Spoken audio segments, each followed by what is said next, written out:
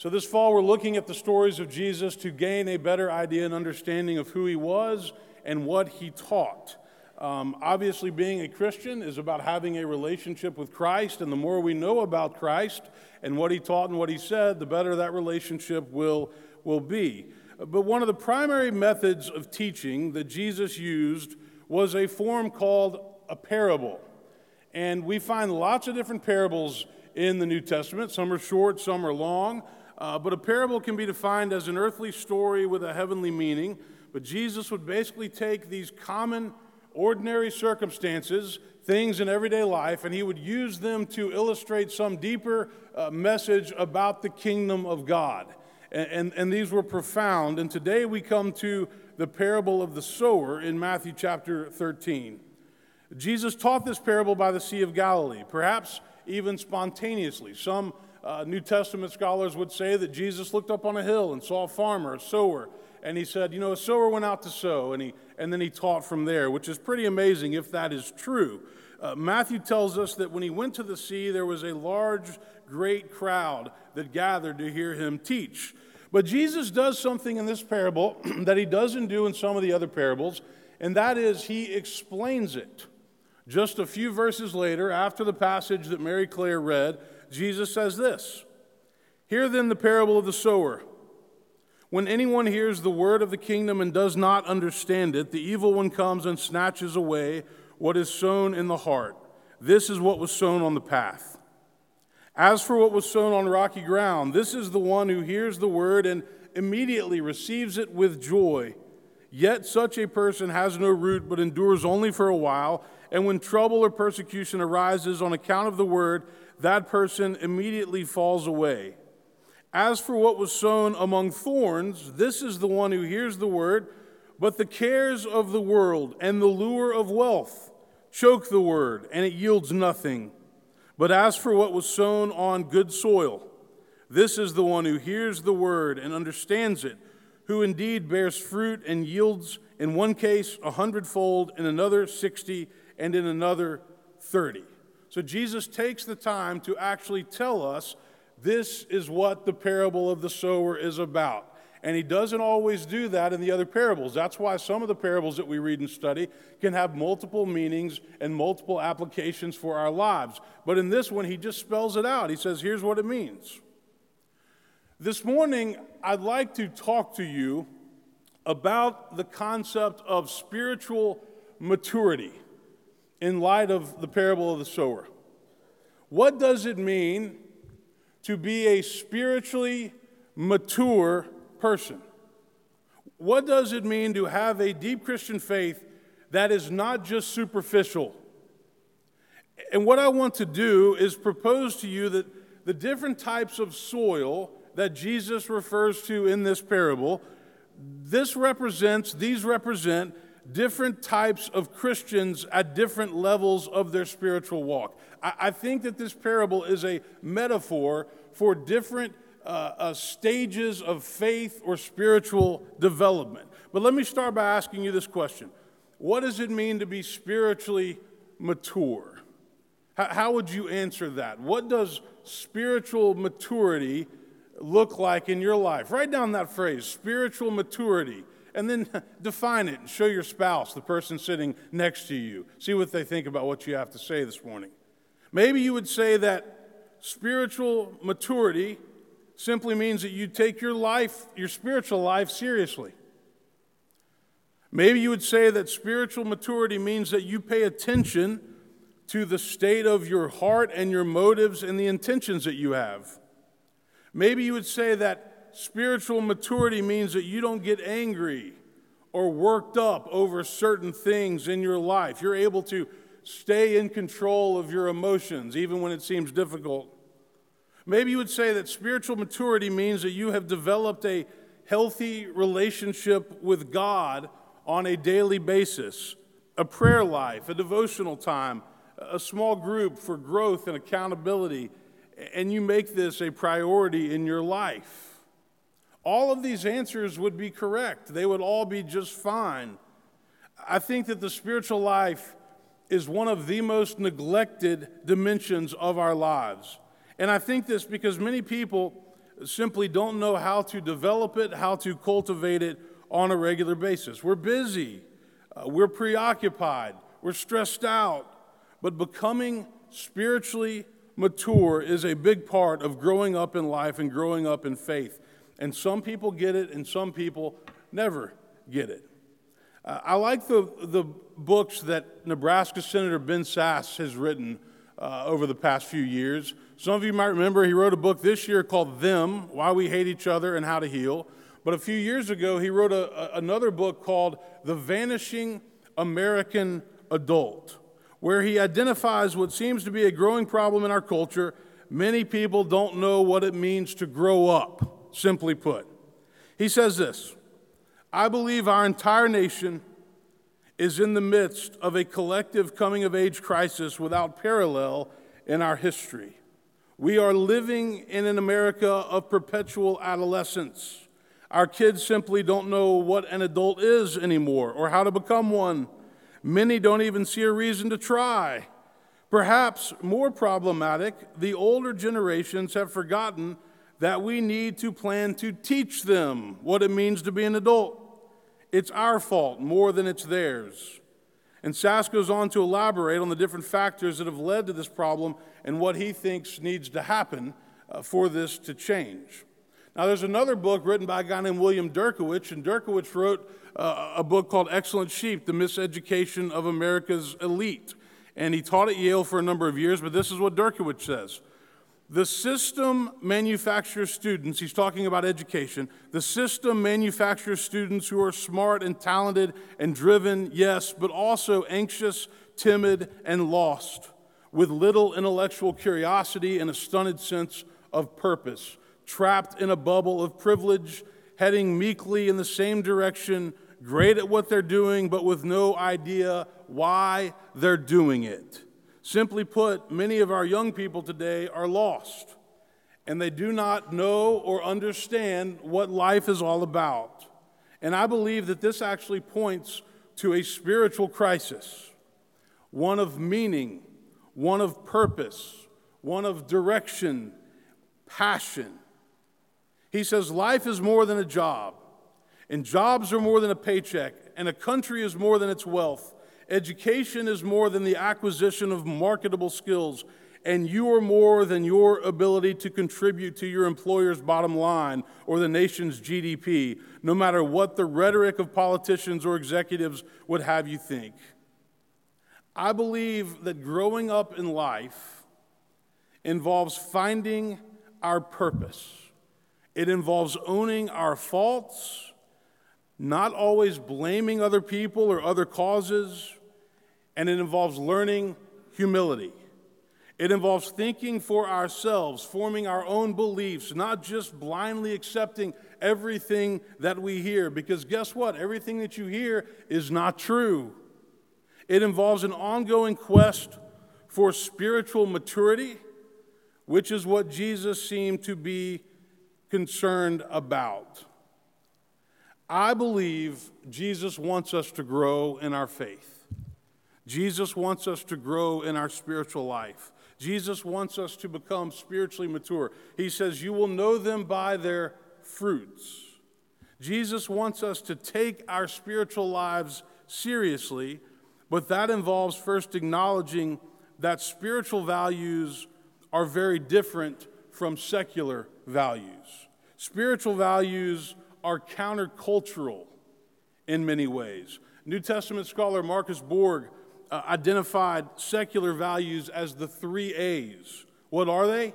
Appearance, affluence, and achievement.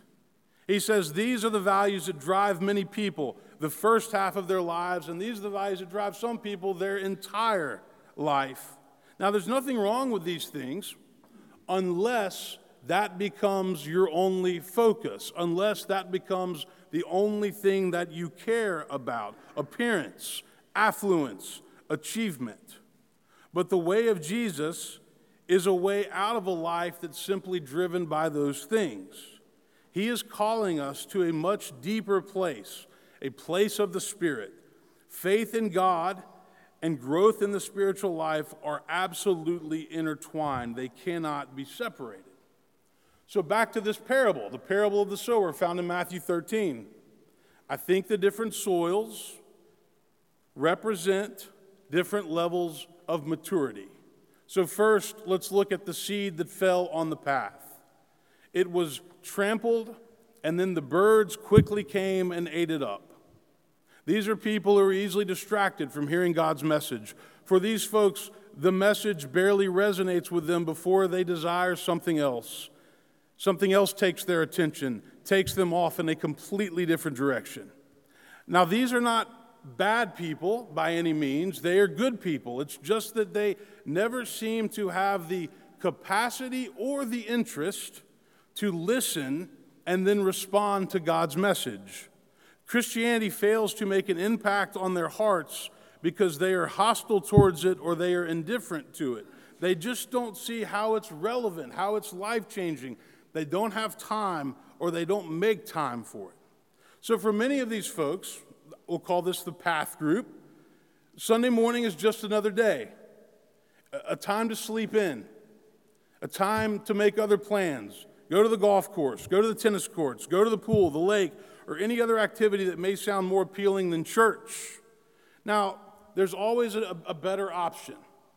I'm not talking about doing this from time to time. We went to the lake last weekend with some friends. I'm talking about doing this on a consistent basis over and over again, completely ignoring the concept of the Sabbath, which is worship and rest. And I would throw in family time. Worship, rest, family time. And yeah, football's a part of that as well. You can rest while you watch football. Just not at the game. It's hard to rest there. Now, there are three basic barriers that keep people on this path. The first is fear. They're often afraid of what God might demand of them. The second is pride. Many of these folks will say, I don't need God. Things are going well in my life. I'm doing just fine. I don't need help.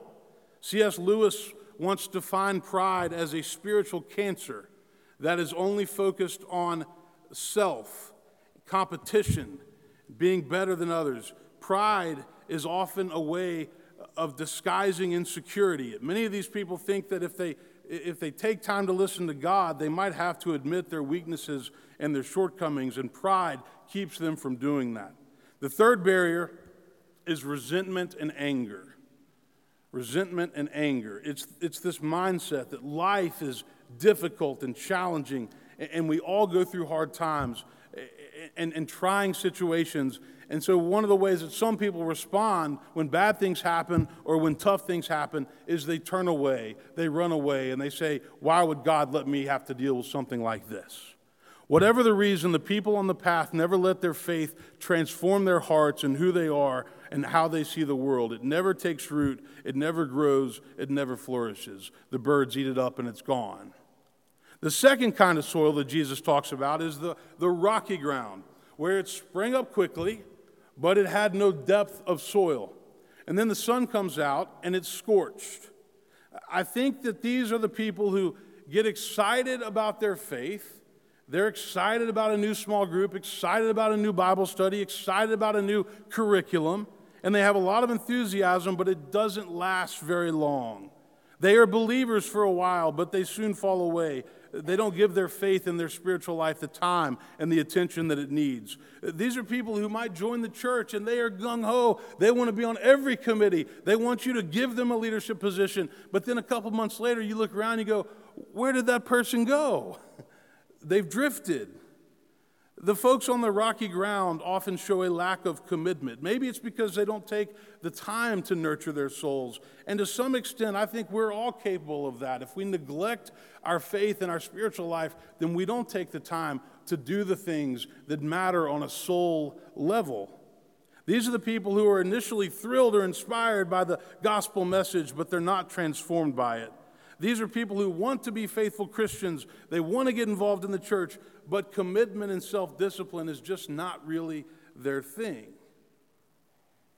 Now, we can all slip into this category, the rocky ground, where we don't have any depth of roots. And then when hard times come, it just doesn't last. Our faith withers. You can grow things in the rocky soil, but it usually doesn't last very long.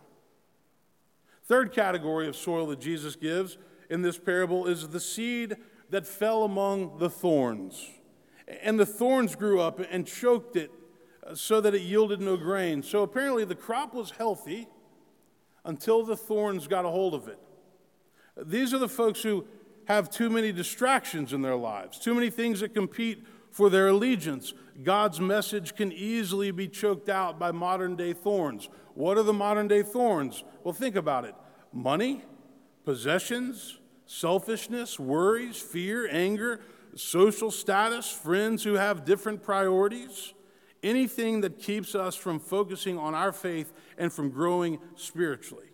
I've always found it ironic that in a culture that is plagued by high levels of fear and anxiety and worry and uncertainty, what we might find is that if we turned more of our lives over to God, then that fear and that anxiety might decrease and maybe even go away.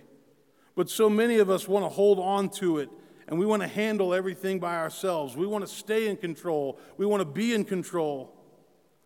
Another very prevalent thorn in our culture, and many of you are aware of this because it's impacted your family, is addiction. Drugs, alcohol, opioids, pain pills, food, sex, shopping, gambling. When we fail to keep these things in moderation, they become a problem. And almost every family that I know has been impacted by this on some level. That's why at Woodmont we're very committed to having AA groups and Al-Anon groups and other recovery ministries, because there are many people that struggle with addiction, or they have loved ones that struggle with addiction, and they simply don't know what to do to help them. Even though we don't like to hear it, another thorn is materialism and affluence. These are modern day thorns. Megan and I got to go to Chicago for a couple of days this week. She had a conference. I wanted to be a supportive spouse and go with her. But I walked up and down Michigan Avenue, and holy smokes, man, you could buy all kinds of stuff that you don't need on Michigan Avenue. I came home with a Dallas Cowboys jersey that I didn't even know I needed. We buy stuff sometimes because we're bored, but materialism runs rampant in American culture, and we get that quick high from buying things that we really don't need. And then it's only a matter of time before we need the next new thing, the shinier thing, the better thing. Thorns are everywhere. And thorns can ruin an otherwise healthy crop. And sometimes we have a hard time identifying those thorns. Negativity is a thorn. Pessimism is a thorn. Cynicism is a thorn. We have to pay attention to the thorns because they are all over the place, and they can choke out a healthy crop. Lastly, this morning, Jesus talks about the good soil. And this is what we're all trying to be. We're all trying to move to become the good soil. And he says that the seed fell among the good soil, and it brought forth grain, growing up and increasing 30, 60, 100-fold. This is spiritual maturity. This is what Christ is calling us to become, the good soil. It's those who hear God's word, who are receptive, who believe, and who make a conscious decision to put their faith into action. These are the Christians who know their priorities and they live their priorities.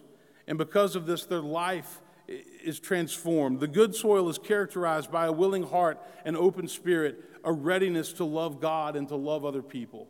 These good soil people have the same pressures as everybody else. They have the same amount of time, 24 hours in the day, but there's something different about them. Their life seems to be more in balance. They seem to be more at peace. They seem to live in the present. They know what's most important, and they don't get rattled very easily.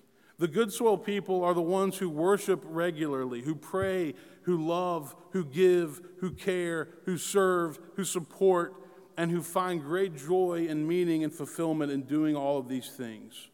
These are the people who come to know and understand and appreciate what God's kingdom is all about. And guess what? The kingdom of God must start right here within your own heart before it can spread. They move beyond superficiality to a different level of connection. And these are people who live out the Lord's Prayer, working to bring God's kingdom to earth. Jesus is calling each and every one of us to be this type of soil, to be this type of Christian. Good soil people have learned to make the fruits of the Spirit in Galatians 5 a priority. Love, joy, peace, patience, kindness, generosity, faithfulness, gentleness, self-control. Make those your goals. Try to implement those things into your life, into your words, into your actions. This is spiritual maturity. And when you live it, others can see it and they can tell. And I believe that every single day, we are given opportunities to decide what type of soil we're going to be. And every single day, if we're not too busy or too distracted, we will be presented with an opportunity to be the good soil, to increase 30, 60, 100-fold. And so let's all make a commitment. I think some of the problem for all of us is that we're so busy, we're so stressed, we're running from one thing to the next, that we don't feel like we have the time to be the good soil. When somebody stops us or when somebody asks something of us, we feel inconvenienced, we feel put out. But we have a chance to be the good soil every day if we look up and look around. There are people that are hurting, people that are struggling, people that need our love and support. So let's be the good soil that Jesus talks about in this parable. Amen.